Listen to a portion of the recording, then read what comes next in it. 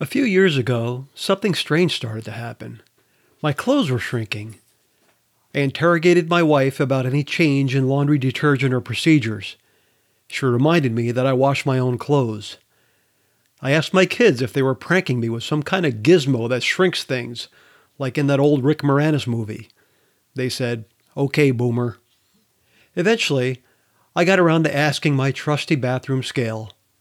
I had met the enemy, and it was me. I had always kept a consistent weight, but like everyone else, it became harder as I got older. Your metabolism changes. You get busy with work, kids, life. As my life became more complicated and hectic, I had stopped paying attention to my health. I found myself more easily winded. It took a gentle nudge from my doctor to wake me up. How does this relate to personal finance? I'll get to that in a minute. Hang in there with me. Let's stop here for a moment. A healthy weight is a subjective thing. Everyone's body and metabolism are different, and they change with age. Beauty comes in all shapes and sizes.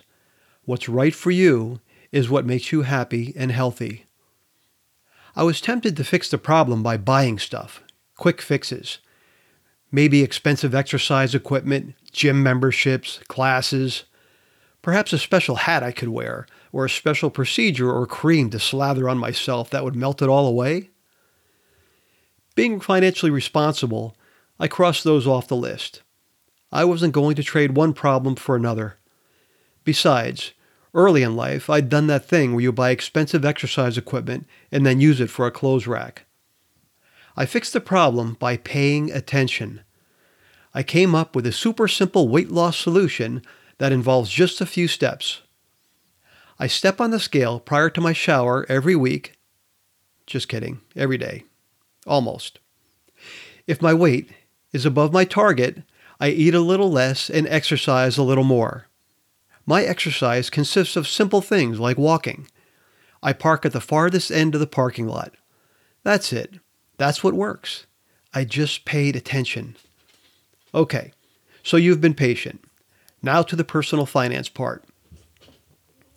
When you're not where you want to be financially, it's tempting to accept it as how things will be. You imagine years of sacrifice to reach your goals, and it can be daunting. It's hard when you're at the bottom of a mountain and looking up. But if you take just a few steps, and then a few more, you can turn and look back and see your progress. You've gotten somewhere better than where you were. You're closer to where you want to be. It doesn't take a lot of work, and maybe not as much time as you thought. Why?